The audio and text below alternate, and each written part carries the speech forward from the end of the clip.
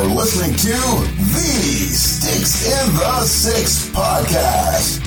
Here are your co-hosts, Andrew Forbes, Peter Baracchini, and Alex Hobson.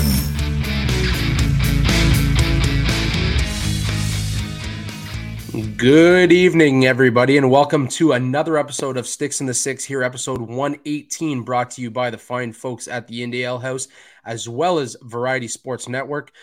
As always, I'm your host, Andrew Forbes, here with my wonderful co-hosts, Alex Hobson and Peter Baracchini. And boys, a ton of Leaf stuff to talk about. Obviously, off the top of the show, we're going to talk about a couple of goaltenders around the league that made some headlines this week. But before we get into all that fun stuff, let's hear from you guys. Alex first. How are you, buddy?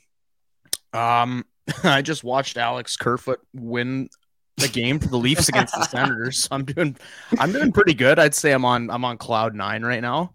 Otherwise it's been good. Just a busy week. Wrapping it up, watching some Leafs hockey, and we were treated to two great games in a row. So I've got not much else to chip in from there. Yeah, I know it's been a great week for the Leafs, but Peter, my friend, how you doing, buddy?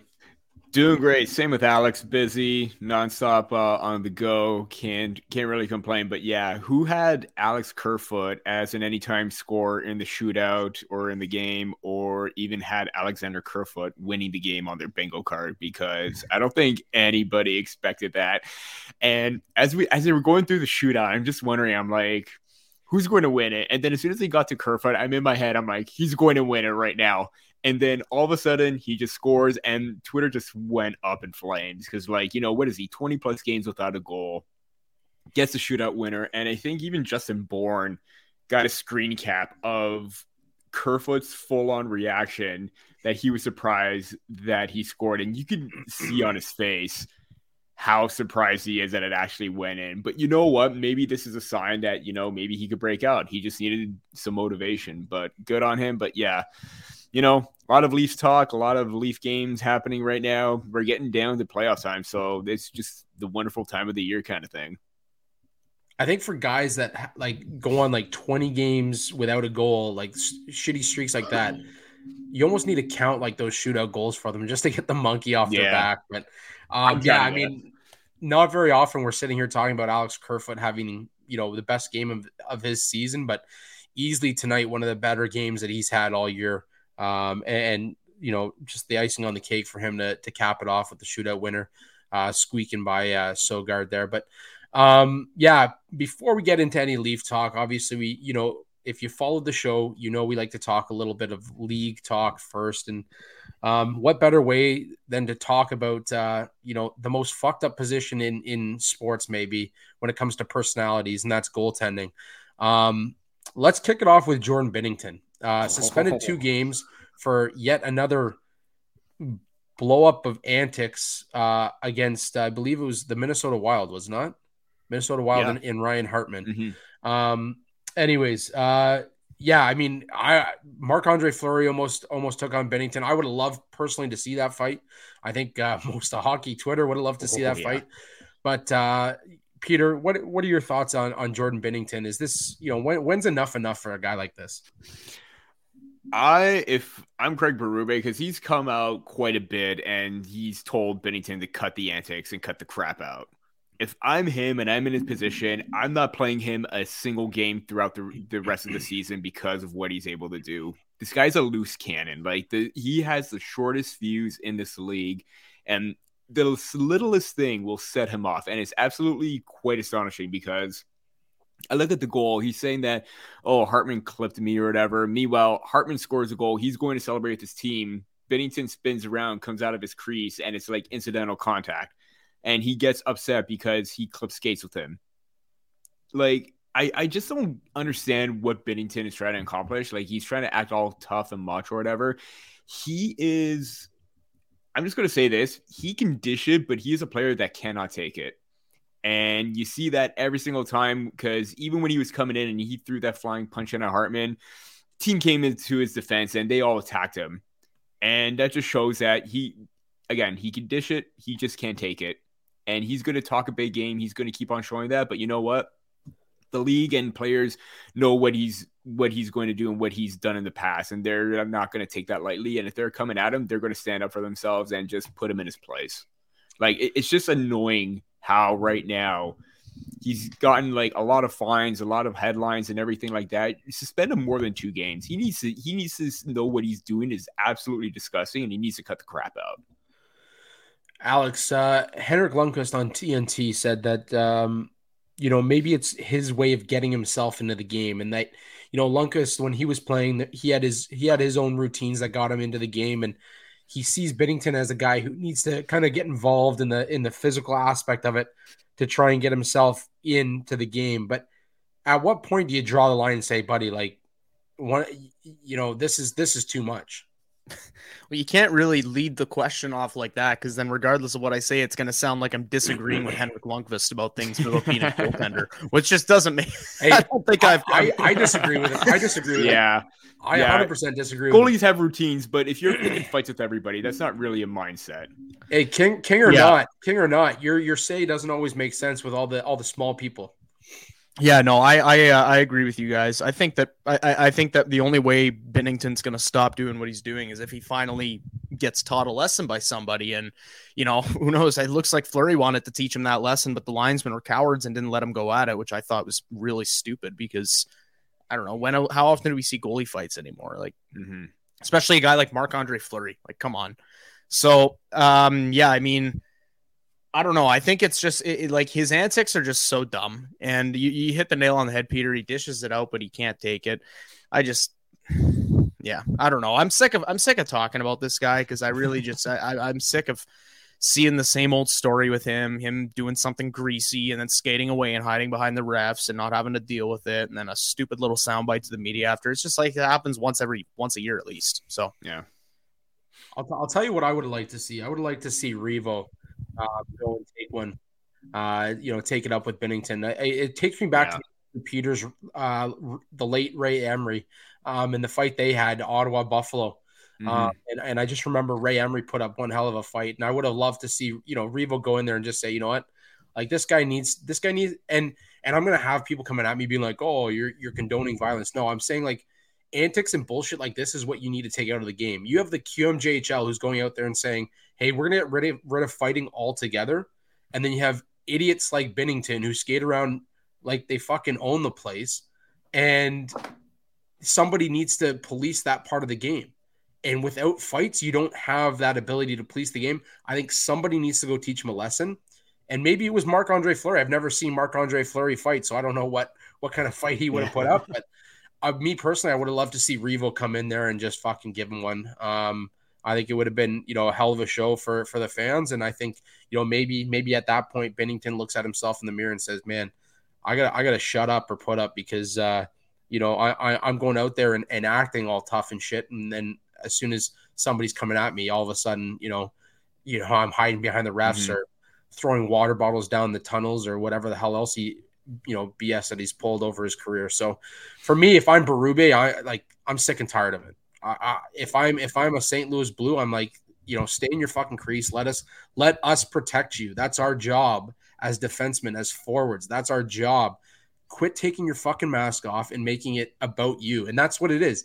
He's making it about himself. And I think to me, that's like, the least team friendly thing that you can do as a goaltender.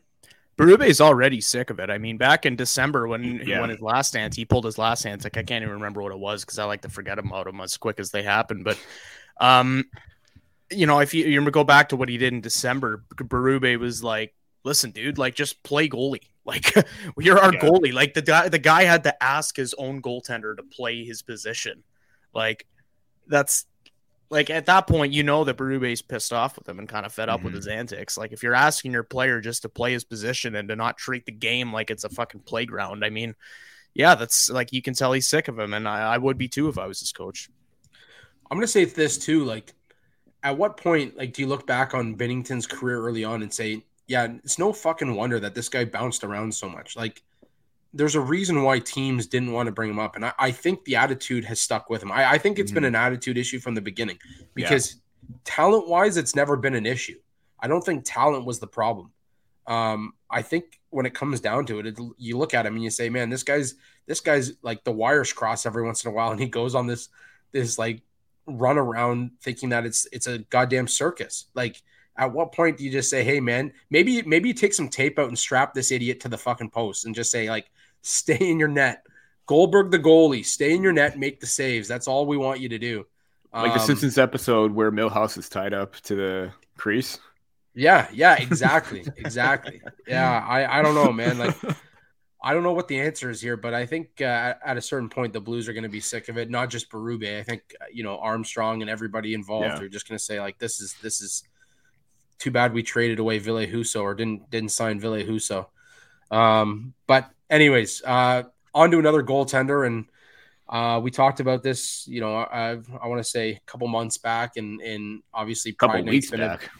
It might have been a couple weeks. Anyways, it's been a conversation, obviously, with a lot of teams pulling out of their Pride Night and not celebrating, not wearing their jerseys. And this one to me was a little disappointing as a former Leaf and a guy that I thought was a fan favorite here in Toronto. And you know what? To some, obviously, by the comments on our YouTube channel, to some, he still is a fan favorite to some. For a different reason than his nice smile and his little salute after every win. Yeah, exactly. But James Reimer today decided that during the San Jose Sharks Pride Night celebrations, he would not take part in warm-ups, would not wear the jersey based on his religious beliefs. I know what I have to say about it. Before we get into it, Alex, do you have anything you want to share? I'm just going to go to one point of this whole thing because we've talked about this. We just talked about this a couple months ago with Provorov, and we've talked about it. We talk about it once every couple months, I think it is at this point. I'm just going to circle down to one thing, though, and that's when I read Reimer's statement at the very end, he referred to being gay as a lifestyle / an activity. That is why there is absolutely no reason for it's his opinion, we got to respect his opinion argument here, because I'm not respecting the opinion of somebody who's too ignorant to do their own research on topics like this and still in 2023 thinks that your sexuality is something that you can pick. And I said something along the lines of that on Twitter today, and I had a little tongue-in-cheek sort of, add on to that at the end, where it's like, if gay people chose their sexuality, chose to be, chose who they would be attracted to, why would they do it knowing how much hate gets thrown their way and how many people deny their existence and deny their right to just be themselves? And, people are going to come after this and say, oh, we don't deny their beliefs or their ways to be themselves. We just don't want to shove down our throat. And the reality is it's not shoved down the throat. It's not shoved down anybody's throat. It's a gesture of community and a gesture of solidarity between the gay community and the LGBTQ community and the allies. So I don't know. I mean, I don't really know what else to say that I haven't said a million times on this show already, but if you're still calling, being gay a lifestyle in 2023, there is no need to respect your opinion because you are too ignorant to do the research yourself. And you're too afraid to face the music that you might be a homophobe if you're saying something like that, because you can't look in the mirror and understand that people are not picking and choosing who they're attracted to. It's the way you're born. And if you're not willing to take the little bit of effort just to understand that little detail, understand what queer people are telling you, then you're not worth having the argument with. So, Peter, anything you want to add? Yeah, I'm just going to keep this short. He says he has no hate in my heart for anyone. I've always tried to treat everyone I encounter with respect and kindness. And then he goes on to say, I am choosing not to endorse something that is counter to my personal convictions, which are based on the Bible, the highest authority in my life. That same highest authority in your life, the Bible, strives to teach respect, kindness, and love for one another. When you don't show love and respect for a group that's clearly and constantly persecuted and just hated on every single time, you don't show support for them. The colors and the rainbow and the flag is meant to show support for the community. Simple as that. I don't understand what's so hard for these people that are against it or saying that, oh, the NHL is becoming so woke and everything like that. It's a sign. It's a symbol of solidarity. Just like these people who wear the same camo jerseys for military night. You're showing solidarity for them, but you're not showing solidarity for the LGBTQ community. Come on. Like, enough is enough. Like, stop using religion as an excuse, because it's just absolutely ridiculous. And I'm going to quote two great comments, actually, that I saw on Twitter. This is from Derek Newmeyer. He said, in the Bible, Jesus frequently hung out with sinners and staunchly defended them from persecution by others. Even from a purely biblical standpoint, this kind of sentiment just doesn't make sense. It's pretty clear how Jesus would have felt about this issue. Next one's from Steve Dangle. He's allowed to believe whatever he wants, and that's all in quotes, followed by some of the least Christian language ever, is unfortunately common and disappointing response. Hope you don't repeat those things at church tomorrow. You're going, right? The hypocrisy in all this is clearly evident. Get off your high horse. Stop using something as an excuse. And what is so wrong with just wearing the rainbow color to show support? Like, literally, it does no harm whatsoever. And thank you for coming to my TED Talk. The other thing, too, is I don't know. It's annoying that we got to keep having this conversation. It is. And it's annoying that we have to keep reinforcing this point that all it is a show of support, that wearing the jersey is not going to make you gay. And I said this when we talked about Provorov, and I've said it every other time we've talked about homophobia on this show. If you're going to use a book that's so outdated, so unbelievably outdated as the Bible, you can't use one thing from that book and then bypass the whole, wearing cotton fabric is a sin, swearing is a sin, premarital sex is a sin. Tattoos. Yep. All these things, these quote unquote Christians will live their lives sinning in all these ways imaginable from the first edition of the Bible. And they just think that they can go ahead and take the sexuality thing, take the gay thing, and be like, no, that one I'm gonna hide behind my religion for. No, you can't do that. Yeah, you can't do that. You can't hide behind religion. Just say you're a bigot. That's really what it comes down to. So I'm going to start with saying after we did the whole Provorov talk, and I cut the clip and threw it on YouTube and basically, had the blowback of every, faithful fanatic that's out there. There was a video I saw where, it was somebody from the community that said, look, I don't need people standing up for me and pushing the jersey on to people that don't want to wear it. And I'm going to say this. I completely agree in the sense that, no, you cannot force these people to agree with, or like what, what anything to do with your sexuality. You can't force these people, and you never will. My thing is, and it comes back to what you said, Alex, is that if you can change the narrative on it. And the narrative right now from Reimer's statement is that they still believe that it is a lifestyle and that it's a choice. And that's where the narrative needs to change. The narrative needs to change on the fact that, like, this isn't something that you wake up one day and you say, hey, yeah, you know what? Today I'm going to be gay. I just chose today that I'm going to be gay. That's not how it works. Right. And like, that's the part that's so like mind blowing to me. And that's the part that's so frustrating. And I posted a little YouTube short this afternoon when the news broke and just to kind of, pump the socials a little bit. And it was like every God-loving, tree-hugging piece of shit that lives out in that world decided to come out and jump in the comment section. And my thing was like, one of them was like, yeah, God preaches that you should love thy neighbor, but doesn't mean you have to agree with it. No, but wearing a jersey doesn't mean you have to agree with it either. All it does is preach inclusivity. And that's the part that I don't understand. Like, you want to fall back on your faith and you want to fall back on your religion, then follow what they preach. And they preach to love thy neighbor, no matter what they are, no matter who they are. Love thy neighbor.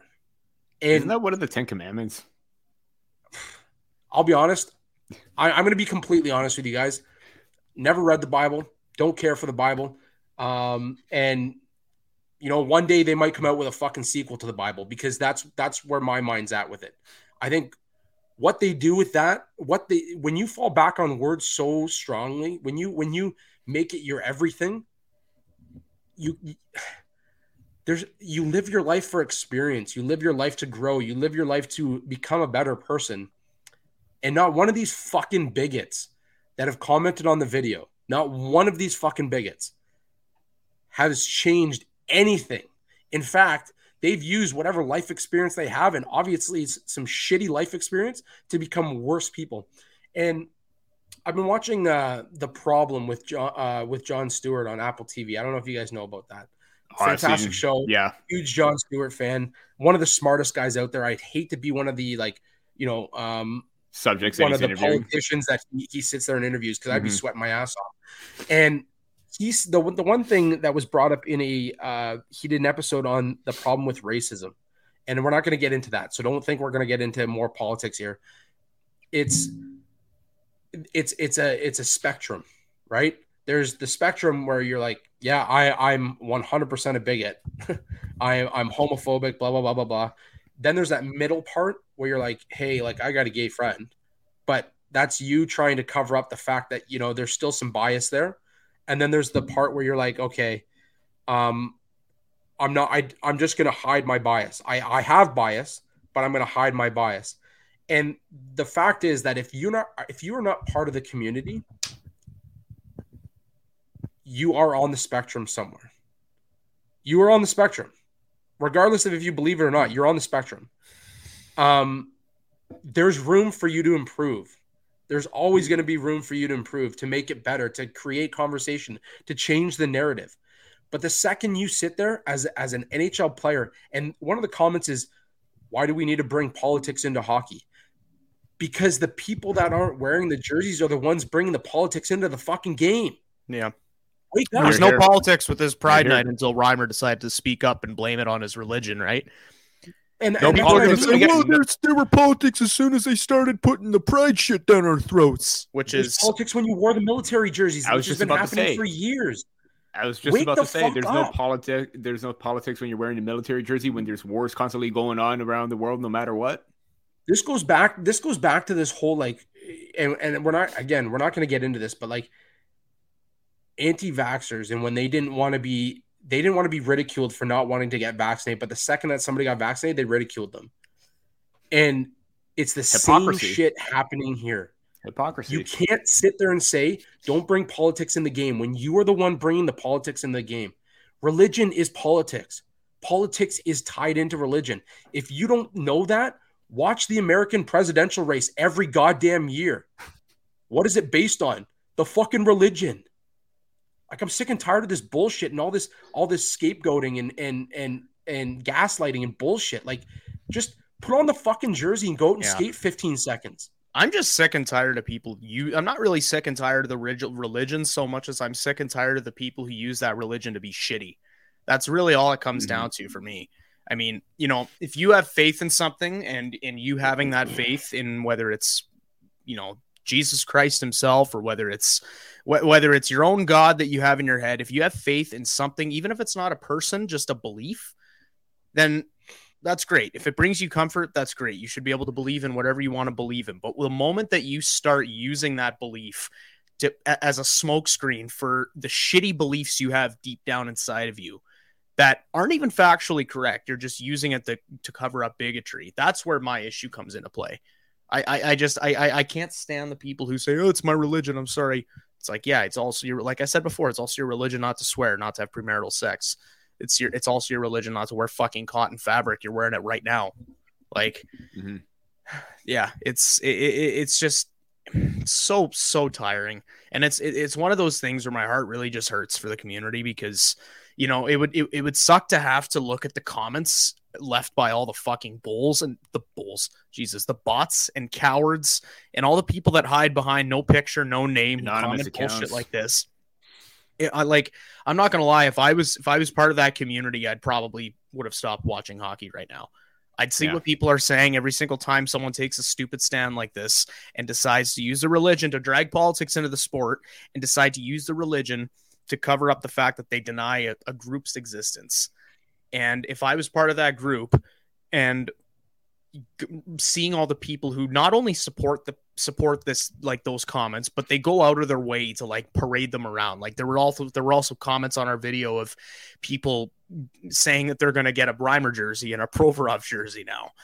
And they didn't even know who they were before. Exactly. Anyways. And at that point, you're pretty much just saying out loud you hate gay people and you don't want them to be a part of your sport. And if I was gay and I was reading that, I wouldn't want to watch hockey. So I have tons of respect for the people who are still watching hockey, still part of this sport, and still trying to make a difference, because they're basically getting shot at over and over and over and over and over. And the bullets are just they're dropping right off their body and they keep going. So I respect people like that to the fullest extent. It's also ironic too. I just want to add one more quick thing in. Like as I alluded to, they were going to use their Twitter platform to talk about facts about the community and everything like that. They later on say hockey is not for everyone until everyone is comfortable playing, working, or being a fan of this incredible game. What does that say? It shows that we are a hell of a long way to go from where we want to be as a community and accepting people into the sport and letting them just be a fan of the sport. There's like, I still fail to understand what is so wrong by bringing to light of what this community has gone through, how they constantly get persecuted against and continue to get all this hate and harassment on a daily basis. And yet you're basically having the right to say, hey, we don't want these people in here. But what gives you the right to say that? Everyone's included in here. I don't understand why you want to control who's able to watch and who isn't able to watch hockey. Are you doing the same thing for football? Are you doing the same thing for baseball? Probably you are, because you don't want anybody into the sport that you feel like it's going to be tarnished or it's going to be too woke or whatever. Again, just stop. Like you're just making yourselves look even more stupid as it is. I will clarify too that my issue is not with religion, and if it came off that way, I do apologize. But my issue is with when you lean on it. When you lean on it as a crutch to do horrible things, and I do know people that have leaned on religion to do horrible things, and because that, it makes me question a lot of people that lean on it. But anyways, we're going to jump away from this. Obviously, one of the more serious openings that we've had in a couple weeks, gentlemen. But before we jump over to Maple Leaf talk, it needs to be talked about. It needs to be talked about. But before we jump into our Leaf talk, just a quick word from our amazing sponsors over at the Indie Ale House. Hockey is back, and with it, so are the Maple Leafs. Getting ready for a night in or watching the game at home with the gang, what better way to do it than with a nice cold one from the folks at the Indie Ale House in Toronto. With 2 locations in the city at Italy, Toronto, at Bay and Bloor, the Biblioteca location, they have 2 big screens, amazing authentic Italian food, and loads of beer. Also at OG Brew Pub in the Junction at Keele and Dundas with 120 seats, famous bar food, and 12 taps, Indie Ale House is an award-winning brewery featuring their flagship Instigator IPA and dozens of rotating monthly special release beers, perfect for takeout, dine-in, or bottle shop online orders when planning for game night. You can find Instigator IPA and Marco Polo Pilsner at finer LCBOs across the province as well. Hashtag Live Indie is the motto. Adventurous, fun-focused beers with a selection for everyone, from a healthy dose of in-your-face hoppy beers for the beer geeks to mainstream pilsners and easy drinking options. Indie Ale House is the go-to for game day. Visit www.indiealehouse.com to place your order today. Well, boys, obviously some big talk around the Leafs. First off, the Marlies clinched a playoff spot, and the Marlies should be getting some backup here with Ryan Torberg. Ryan Torberg. Yeah, have fun with that name for the next 15 years. As he signs a 3-year entry-level contract, as well of Ovchynnikov and Topi Niemela will also be coming over to play with the Marlies as well. So, boys, what are your thoughts on the Marlies and where they're going with this trio coming to help them out? They're going to be more worth keeping an eye on, I think, for sure. I mean, I already like to follow the Marlies just to see how their prospects are doing, but this is a big couple of ads for them. And I think they're only going to get better from here, and who knows, we might be seeing another Calder Cup run. Peter, what are you thinking?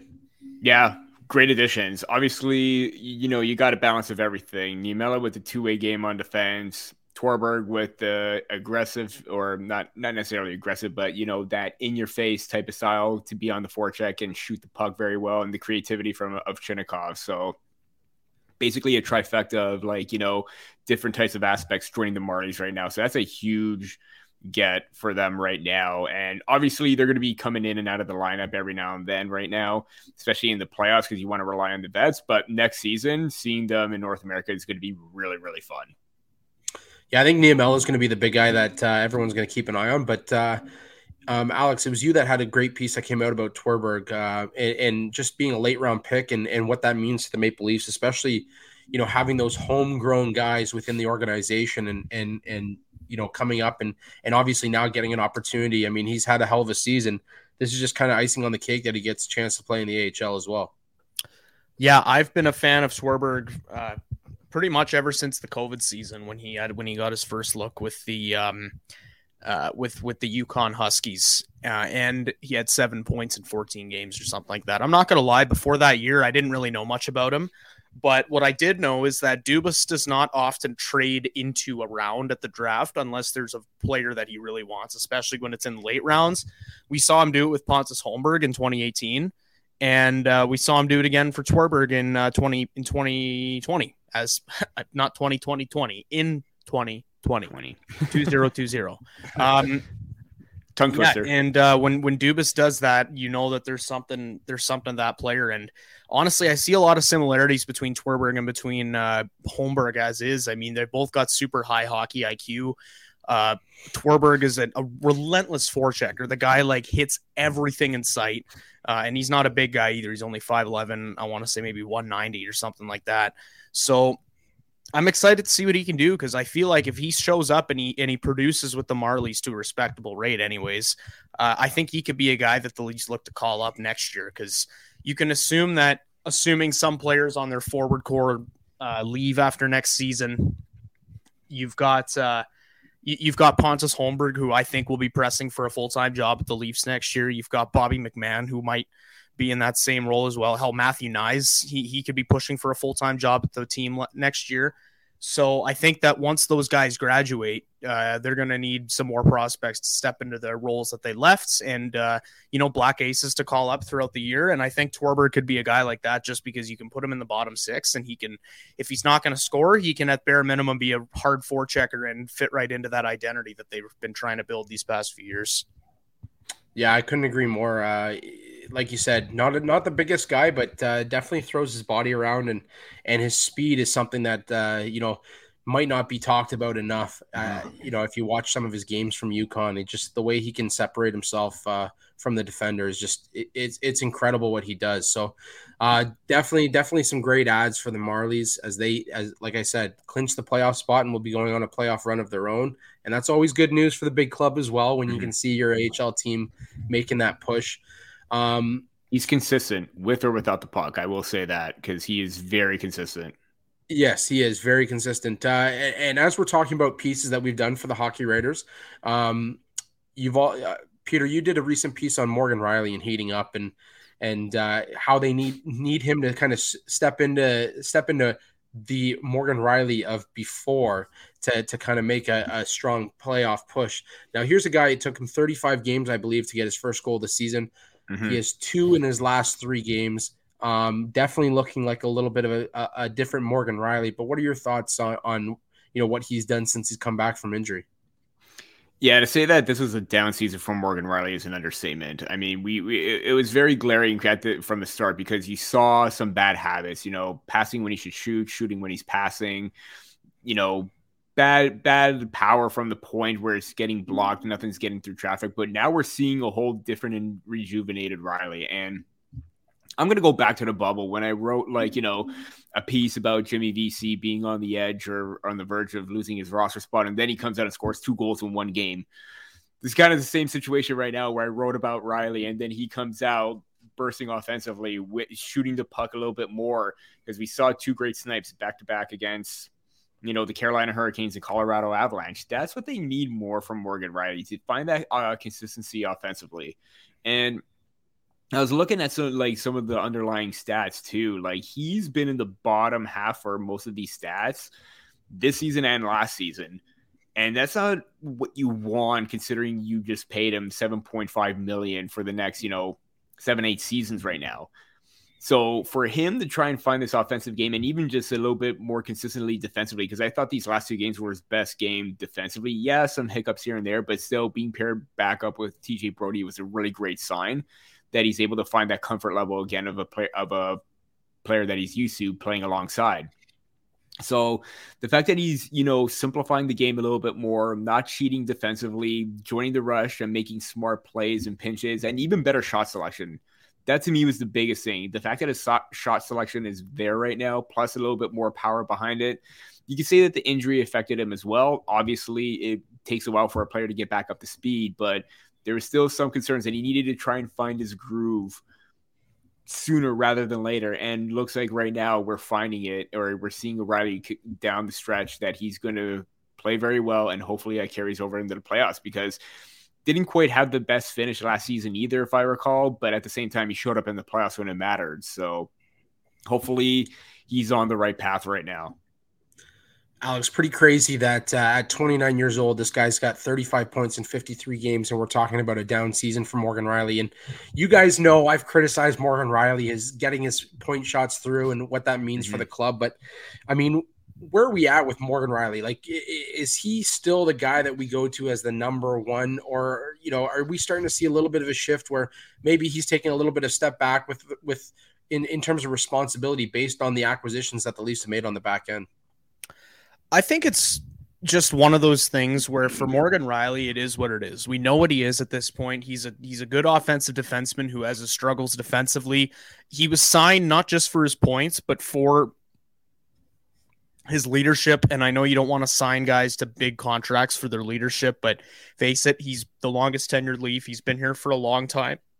Jeez, excuse me. He's been here for a long time. And I find that he's sort of in the same position as he was 3 years ago in the season that got postponed for COVID, where, he spends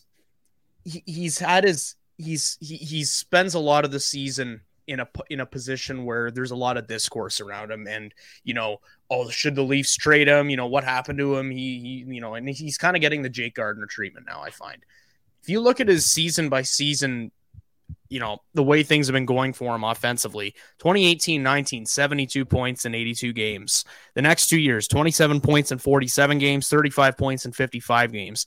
Last year, 68 points in 82 games. This year, 35 points in 53 games. So it's almost like a little bit of a pattern for Morgan Rielly. And the reality is, I just think that, you can say that you can't have your $7.5 million defenseman getting load managed or getting put into less pressure situations because you can't trust him defensively, but that's the way it is right now. And the Leafs need to win hockey games, bottom line. So if sort of giving him less minutes, giving him Luke Schenn to play with, maybe putting him against some of the other teams' lesser competition, if that's what it's going to take, then fine. That's the way it is. Yeah. Yeah, I mean, like I said, you guys know that I've never really sat on Morgan Rielly as a number one, but I do think with the acquisitions they've made, they can kind of take a little bit of pressure off of him. And I think that's what he needs moving forward. And you nailed it, Alex. He said, they signed him not just for his points, but for his leadership. And this guy's been here through the ups and through the downs, through the dark seasons, prior to Auston Matthews. So he knows how low this team can go. But he's also been there as part of the solution as well. So not taking anything away from this guy, and he is very offensively minded. And I know my father-in-law always jokes with me and says, maybe it's about time we try Morgan Rielly on forward. And, I'm not totally against it, because he's going to get more open shooting lanes as far as I'm concerned. And I think that's his biggest downfall is he's the last man back on the blue line, takes a shot, hits the shin pads of the opposition, and it's going back the other way. And I think it's magnified because of where he plays in the lineup. He's a guy playing on the first pairing. His mistakes are going to be magnified because the players he's playing against are going to go back and score a goal. It's the same thing as you said. It's the same thing that Jake Gardner used to go through when he was on the top pairing with, coincidentally, Morgan Rielly. So it's interesting in that sense, but at the same time, like, I mean, as I mentioned, we're talking about a down season where the guy's averaging, more than half a point a game as a defenseman. He's been injured, so the consistency hasn't been there. He's had to catch up at times this season, and really with the shifting of the lineup constantly, like, he's had a different D partner almost every other night. So I'm not super disappointed in his season. I think from a scoring aspect, I think we expect a little bit more from him, and that's just going to be about getting pucks on the net when he gets his opportunities. I think as long as he shows up in the playoffs, I don't care what happens during the regular season. He's traditionally been a guy to show up in the playoffs, so I'm willing to give him a bit of a break for now. I would argue goal in Game 7 too, aside from what happened with Tavares getting his goal called back, but he showed up and scored a key and timely goal possibly, but I mean, the infamous pick. Yeah, the infamous pick. So he does have it in him. He does have the drive and will to do whatever it takes to try and win. I'll say this: come playoff time, I find Morgan Rielly steps up his game physically, and that to me be the difference maker. I think if he can play that physical game as well, I think we're talking about a different guy here. But because you brought up when it matters, because you brought up the pick, I want to bring up officiating, and I know we talked about this last week, and I know we've talked about it 1,500 fucking times this season, but the officiating against Carolina was fucking god awful. Jesus, man. And I'm gonna take a page out of Fred Van Vliet's book here and just say Kevin Pollock was shit, was absolute dog shit garbage. Shouldn't have a job as an NHL official. And holy crap, that yarn penalty at the end of the period was absolutely fucking horrible. That was the worst display of officiating I think I've ever watched ever. And he was standing right there. There was absolutely no reason to call that goaltender interference, and that was literal seconds after Achari got smoked by Puljujärvi. That's what makes it even worse is the fact that it happened right after the Puljujärvi and Achari incident. I mean, if either of those plays happened isolated, yeah, you'd say it's a bad call, but it wouldn't be something to lose sleep over. But the fact that they happened back to back, it's like, wow. They just continue to outdo themselves. They literally did it after Keefe was yelling, being irate on the bench. I think that was a retaliatory thing. But then again, what's wrong with calling the game as it is? But retaliatory, I mean that if it was in fact retaliation by the official, that to me is a fireable offense. You can't have retaliatory calls and that blatant. That's the thing for me. Like. And it's just so coincidental of how it happened too. Like, obviously, Achari gets hit high. Keefe is yelling at him, and then all of a sudden, there's a call that is where your Yarncroke is clearly trying to stop, and then all of a sudden, you call that goalie interference on the softest of calls. Like, but on the top it's just of amazing. All that, Keefe came out ahead of the second period and had a good conversation with Kevin Pollock. And still, he just kind of shook it off and said, "Yeah, it's a penalty." Like, that's not. I'm absolutely mind blown at this point. Like, what needs to be done when it comes to officiating? And I'm glad, somebody put out that video of Kyle Dubas at last year's GM meetings and just kind of laughing about officiating. Like, yeah, officiating. We're good. Yeah, everything's great with officiating. Yeah. Those little they almost sounded like Kawhi Leonard. They almost sounded like coherent versions of Goofy's little chuckles. Yeah. Officiating. Oh my God. I do want to bring up some positive news afterwards. David Alter tweeted out, according to Sheldon Keefe, Achari had a good day. Was not diagnosed with a concussion. So that is really good sign. Now, I was also very optimistic considering the fact that Leafs PR said it was for precautionary reasons. So usually it's just erring on the side of caution. It probably wasn't serious because he was able to get up on his own accord and you saw him move his jaw around kind of thing. But at the same time, I just don't understand how you could call that, let blatant high sticks go. Not just I can't remember if there was in that game, but in previous games before in other games not involving the Maple Leafs. And I'm curious to know what is going on in Gary Bettman's head right now, because not much, man. Not much. You're probably right. But at the same time, it's like, if he has the audacity to come out with a straight face and say the officiating is great once again, then how are you able to call a goalie interference where said player that got called for goalie interference is literally stopping, and like it looks like he got brushed by a feather, and the slightest of movement just basically said, "Oh yeah, penalty." Like, make it make sense. Like, it's absolutely disgusting. And you know what? If this happened in the playoffs, literally beer cans would have been thrown on the ice. It would have been the New Jersey game, but it was being directed at the refs. I honestly think that's what probably would happen. It's going to be like the Jays game or like the call against Texas. I was at that game. You were at that game. I know. Unbelievable atmosphere. I'll tell you that much. Like, literally, the officials are going to be the deciding factor of a game, and it's going to be about them. It's not about the game. And I think Fred said it too. It's all about them. Let the players play, call it as it is, and stop getting in the middle of it. Stop making it about you. Like, these officials are saying that, oh, officials are getting a bad rep. Well, you're the ones making the bad calls. You're putting it on yourselves. Just make the call properly. And even tonight against the Sens, there were some bad calls. It's just like, make it make sense. All I'm going to say about officiating, because I honestly, we talked about this last week, and I don't want to get into it. I'm kind of sick and tired of talking and sounding like, all the comments are going to be, you guys are homers. It's just the Leafs. Well, it's not. It's a league-wide issue. And all I'm going to say is that I truly, truly, truly believe, and I think the league itself would benefit from having officials have a 10-minute press conference after the game. Questions can be asked, answers can be given, rebuttals can be then rebutted. And I think at that point, that's the only way you're going to solve this issue, between the disconnect between whether it be media and fans and officials, or officials and players. There's a disconnect there, and something needs to happen where you bring that all back together, because right now, like, the league looks like it's in disarray when it comes to officiating. The officials look like they're in disarray when it comes to officiating. And at a certain point, I'm wondering if they even know what the rules are anymore. So I don't have anything else to say on that. Did you guys have anything more, or you want to move on?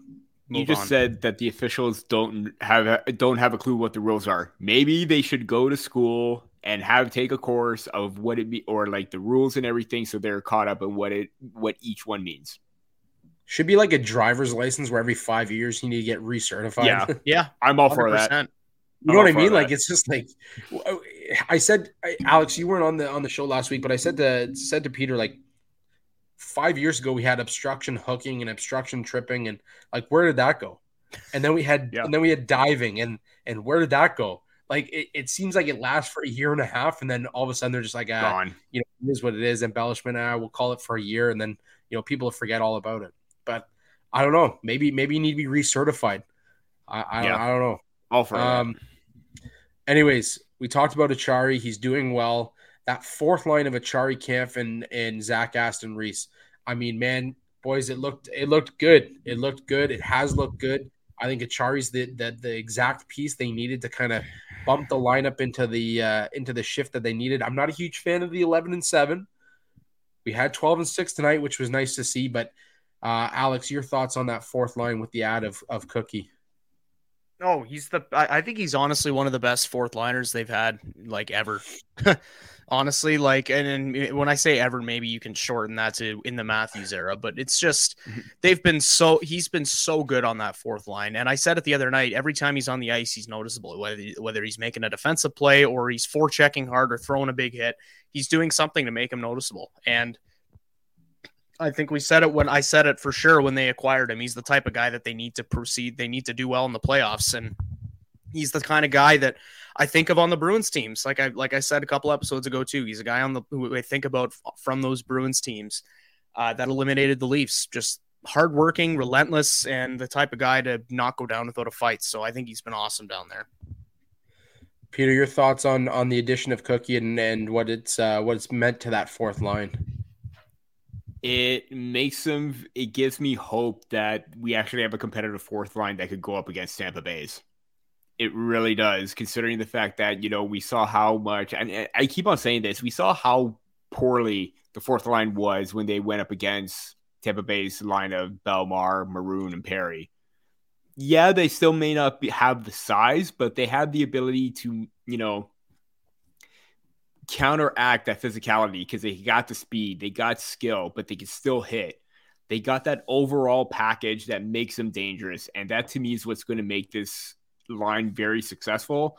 And you know what? I'm just going to give a props to shout out to Zach Aston-Reese, he's had multiple opportunities, but for him to get that 2-goal game against Carolina and then, crush a BioSteel with that clip, that was just absolutely fantastic. I mean, what better way to celebrate a 2-goal game than crushing a BioSteel? But I think with him starting to find his game offensively, him getting his looks, Achari being that presence, David Kampf with the two-way game, I think it's just fantastic. Yeah, I'll say this. Achari so far in 13 games, he's got 3 goals. He's averaging almost 13 minutes a game for the Leafs. On top of that, the guy's got 10 block shots and 43 hits. Now, 43 hits in 13 games, that also puts him 14th on the Leafs in hits. And I would bet money that by the end of the season, this guy's going to be number 1 on the Leafs in hits. More than Luke Schenn? With Luke Schenn. I think with Luke Schenn there. Look at the minutes played. Look at the minutes played. Sure, yeah. Achari's at 43 hits through 13 games. Our leader right now is Zach Aston-Reese with 134 hits through 63 games. Average it out. I could be wrong. Zach Aston-Reese might hold down that fort up there. I mean, Justin Hall's number 2, but I feel like Achari's put everything he has. Obviously, if Achari misses significant time to end the season, like that kind of what I just said is a moot point. But you know what I mean. If he's in there, if he's playing hard, if he's getting those 12 minutes, you're going to see this guy right up in there in the top 3 at least.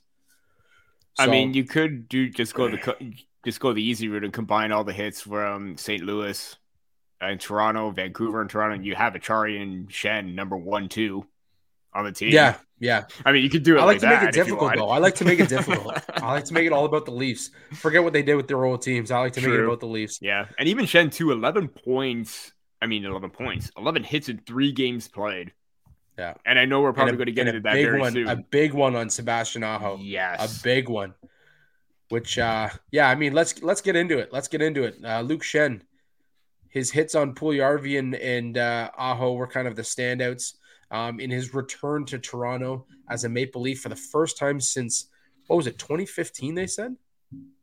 2014, I think. Or 24. Anyways. Because I think that was the year that he got traded, but either way, yeah. It's been a long time. It doesn't really matter. It's been a long time. Luke Schenn returned, father of a new little one, and got back in the game, and man, he did not miss a beat. He looked good.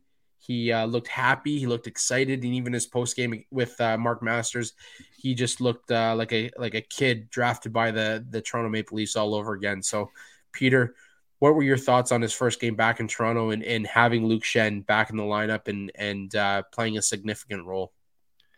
Oh, the human eraser has arrived. I mean, let's face it, when the intensity and physicality is going to amp up, Schenn's going to be there laying the bone-crushing hit. And the way that he doesn't hit for intent to injure, or obviously that's not part of his game. We've known it for quite some time when he from the 2008 era till now. Every team that he's been on, he makes a very timely hit and he's smart about it.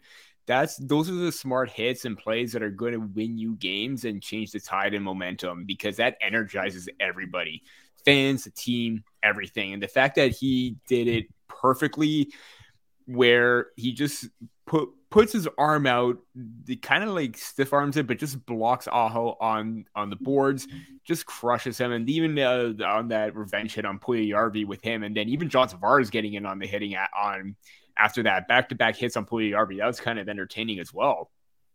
But yeah, I've even his first 2 games when he was on the road trip before he went back home, I was absolutely in love with his game, how still complete he is as a defender. Yeah, it took some time. He was put in a poor position to succeed with the Maple Leafs, but this is who he is. Defensive minded, physical, tough to play against. This is what the Maple Leafs needed. So glad he's on this team. Alex, your thoughts on the re-add of Luke Schenn to the Maple Leafs lineup? Yeah, he's been an absolute treat to watch so far. He's the kind of guy that you can just tell watching his interviews and hearing him talk about being back in Toronto, how much he loves it here and how much he wants to win here. And it's like the guy has been reading everything people are saying about him on Twitter, and every night he goes out and he does something to get the fans excited, whether it's a big hit or, clearing the front of the net or just a strong defensive play. Schenn broke up a strong 2-on-1 opportunity for Ottawa tonight that got me really excited. I think as long as he's used properly and not overused, kind of like what the Leafs did with Lyubushkin last year, I'm praying that they use Schenn properly, and I think they will. And I just want them to get reps. They got a lot of defensemen. They might go 11-7 some games, might go 12-6 others. I just hope that Schenn is in the more often than he's not, or in the lineup more often than he's not, I should say, because I just think that he's the type of guy that, regardless of what the numbers say, if you have him on your team in the playoffs, you've got an advantage. Let me just say this. When they go 11-7, if they were to in the playoffs, that's to me where you can throw a guy like Rielly maybe up in that fourth line mix and just try and tie him in some areas as a forward. Get Luke Schenn some reps. You're not overplaying him. I loved the decision to put him with McCabe. I thought that was a great pairing. But yeah, I love the out of Luke Schenn back in the lineup. It's exactly what you need for playoff time. You get that physicality. You get a guy who's still got a hammer of a shot too. If you watch him get a clapper from the point, man, that thing will whistle by you. Not one I'd want to stand in front of, but yeah, I agree with everything you guys said. I think to get Luke Schenn in there, it's a big piece. I know there was a lot of speculation all season long that he was going to end up in Toronto. I think it was the perfect fit for him, and we talked to Jay Rosehill a while back, and he said, this guy was just looking for a place to play at one point in his career, and now look at him, a 2-time Stanley Cup champion, and a guy that is going to step into the Leafs lineup and hopefully bring them some playoff magic, at least in the first round anyways. But before we jump into tonight's game, we do have a little post-game analysis as well. I want to talk to you guys about goaltending. Obviously, Joseph Woll was called up today. Sammy was out as he's expecting a child and not 100%, but game one as we go into the playoffs. I think we talked about this in our preseason episodes as well, but Alex, who you got going game one? Samsonov, and it shouldn't be a debate at this point. Sammy's played better this year. That's all there is to it. I know this is bad timing because Murray just dropped a .920 save percentage despite letting in 4 goals, which says a lot. Murray played phenomenal tonight, but Sammy's flat out been better this year. He hasn't really had any cold streaks. He added 1 cold streak in December, January that lasted 4 games. And aside from that, he's been pretty consistent. So I think that regardless of what Murray's accomplished in the past, you can't really name him as your game one starter based on what he did 6 years ago. So Sammy's net to lose right now. If he starts to fumble, then it makes me feel good to know that the Leafs have someone who's been there before. But yeah, it's definitely Samsonov's net right now. Peter, I'm going to assume that you agree that Samsonov's net, but I want to hear what you got to say about it as well. Yeah, no, it definitely is. And, you guys know me. I was even you, Forbes, you were on the give Matt Murray a try kind of train thing, give him that chance, give him that opportunity to succeed. And you know what? For the most part, I've been pretty happy with his play so far. Yeah, the latest stretch hasn't been great where he's allowed 4 goals against, but you know what? For him to come back from injury-riddled seasons, already facing backlash from not necessarily the fan base, but there were many critics in the media. For him to somewhat have a decent bounce back season, I'd say that this is a win for Murray and a huge boost of confidence no matter what.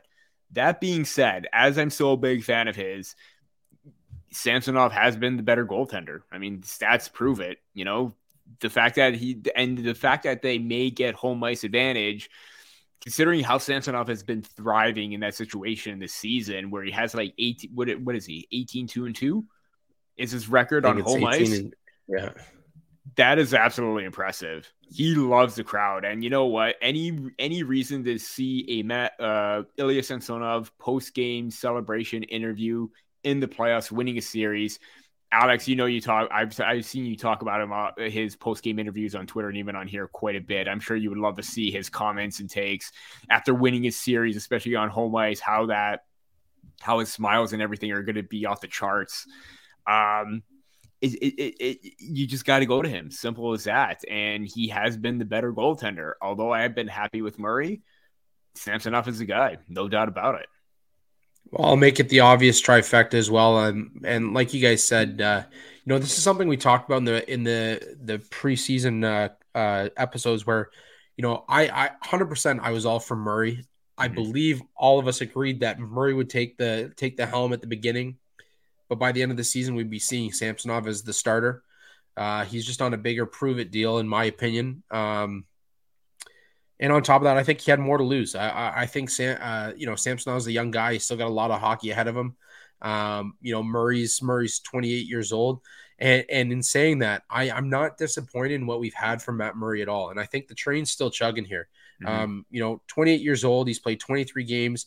He's got a 13-7-2 record and a sub 3 goals against and a save percentage over, I believe, 904. So I'm not butthurt about, this guy coming in and being that 1B.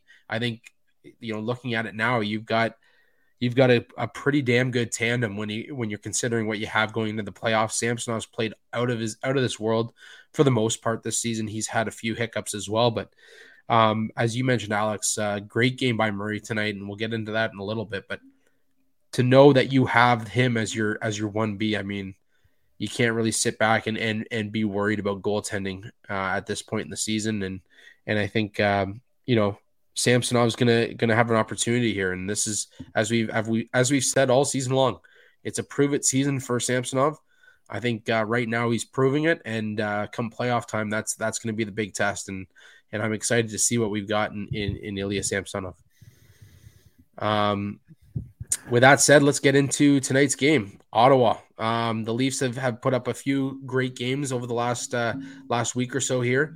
As we mentioned off the top of the show, Kerfoot with a nice finish to get the win tonight in Ottawa for Matt Murray against his former club. But Peter, what did you see from our buds this evening? Let me go back to when the Maple Leafs signed Calle Jarnkrok and how the media, Alex, you know where I'm going with this. How everybody's saying, "Oh, you're giving $2.1 million to a fourth liner." Keith tried putting Jarnkrok in the preseason with Matthews and Marner, and he looked pretty comfortable. I think in one game he got 2 goals, and both were assisted by Matthews, and Marner got in on the action on that as well. Those 2 goals tonight are a reason why they brought him in, because he has the ability to move up and down the lineup. He's got a howitzer of a shot, and he's already having basically a career season right now. I think this is his career high in goals right now with 17 right now. Yeah, his previous high was 16, and he's already matched his the same point total in 17-18 with 35 right now. So it's absolutely amazing to see what he's able to accomplish, getting that opportunity in the top 6. I think there was a little hesitancy because, look at his numbers and it's like, oh, it's only secondary scoring kind of thing, third line results. But man, those 2 shots, especially, the one-timer from Matthews on that beautiful feed to put them up 4-2, ultimately it was meaningless at that point, but it was the 4-2 goal. Shows that this guy can wire it. He can keep up with the best players on this team. And if they need a top 6 player where, Bunting isn't great or Kerfoot isn't the answer, I'm all for putting Calle Jarnkrok into that spot because he's playing really well in that top 6. And if there's one thing that Keith should do, he should get more looks in there. Simple as that. Yeah, and I mean, not only like we talked about Jarnkrok's shot from the beginning of the season, but it's also made Matthews into quite the playmaker. As his assist totals continue to climb. But Alex, your thoughts on tonight's game, the 5-4 shootout win for the Maple Leafs over Ottawa Senators? Yeah, I mean, people look at the fact that Murray let in 4 goals and the Leafs choked a 2-goal lead and stuff and act like it's a game that they got to fix all these mistakes in, but they're on the second half of a back-to-back. Ottawa plays every game against the Leafs like it's their Stanley Cup final. I think everybody was expecting this game to have some fireworks, and you know what? I'm just happy that they pulled out with the win. They got both wins on a back-to-back, one against Carolina, one against Ottawa. So you can't say one's a measuring stick game and one's not. I mean, Carolina is one of the best teams in the league, and they beat them convincingly. Ottawa always gives them a hard time, but they found a way to get the 2 points. Like Peter said, I loved Calle Yarncroke tonight. I thought he was awesome. And just overall, I think Murray had a strong bounce back game as well. Like he really, really kept them in the game tonight.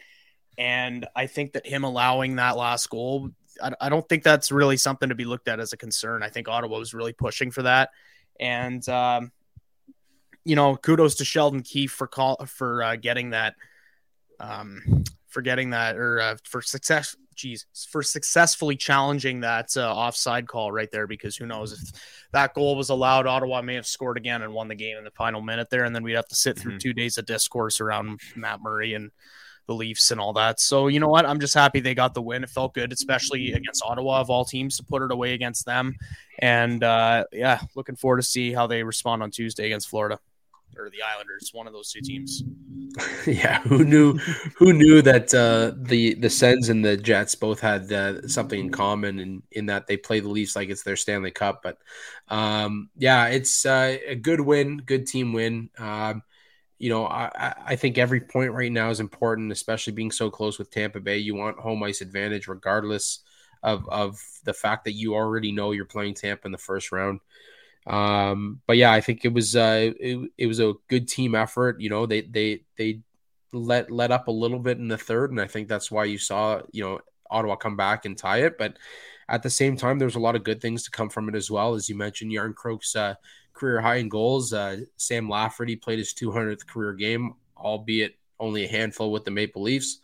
But Matt Murray got a win against his former team, and there's, get that monkey off your back. You've already played Ottawa now, and you know that you can beat them, and having that now, you're a little bit more confident going in there against your former mate. So, definitely a good team win, and good to see them pull it out, and against a lesser foe, as we've mentioned many times on this podcast, they like to play down to their opposition, and this time they were able to squeeze one out. So, aside from that, boys, I'm dwindling a little bit here with the old second bout of COVID. So, anything else you guys want to throw in there before we shut it down for episode 118? Get well soon, Forbes. That's all I got to say. Yeah, get well soon. And just one little quick note about the draft: Connor Bedard. Connor McDavid had a 2.55 goals or point per game average in his draft year. Connor Bedard is now at 2.57 with 69 goals. Nice. There you go. Well, boys, as always, thanks for joining us this evening for episode 118 of the podcast. As always, big shout out to the Indie Ale House for sponsoring our wonderful show. Big shout out to Variety Sports Network for continuing to allow us to go live here as part of the podcast network. And if you haven't yet, go to the Sports Podcast group and vote for Sticks in the Six. We're one of 11 nominees for the best hockey podcast, alongside Missing Curfew, which is, it's a big one for us as well, with a couple NHLers running that, former NHLers, I should say, running that one. Otherwise, make sure you check us out on Twitter. You can follow Alex at A Hobson Media. You can follow Peter at P Baracchini, or you can follow myself at Andrew G Forbes, or you can check our show out down at the bottom. Make sure you subscribe to our YouTube channel. Hit us up on Twitter at Sticks in the Six. That's STIXINTHE 6IXPOD. Check us out on Instagram and TikTok and every other social platform as well. You can check us out. This episode will be on all the streaming platforms in the next couple of days, but otherwise it's here on YouTube. Until next week, that's it for us here at Sticks in the Six.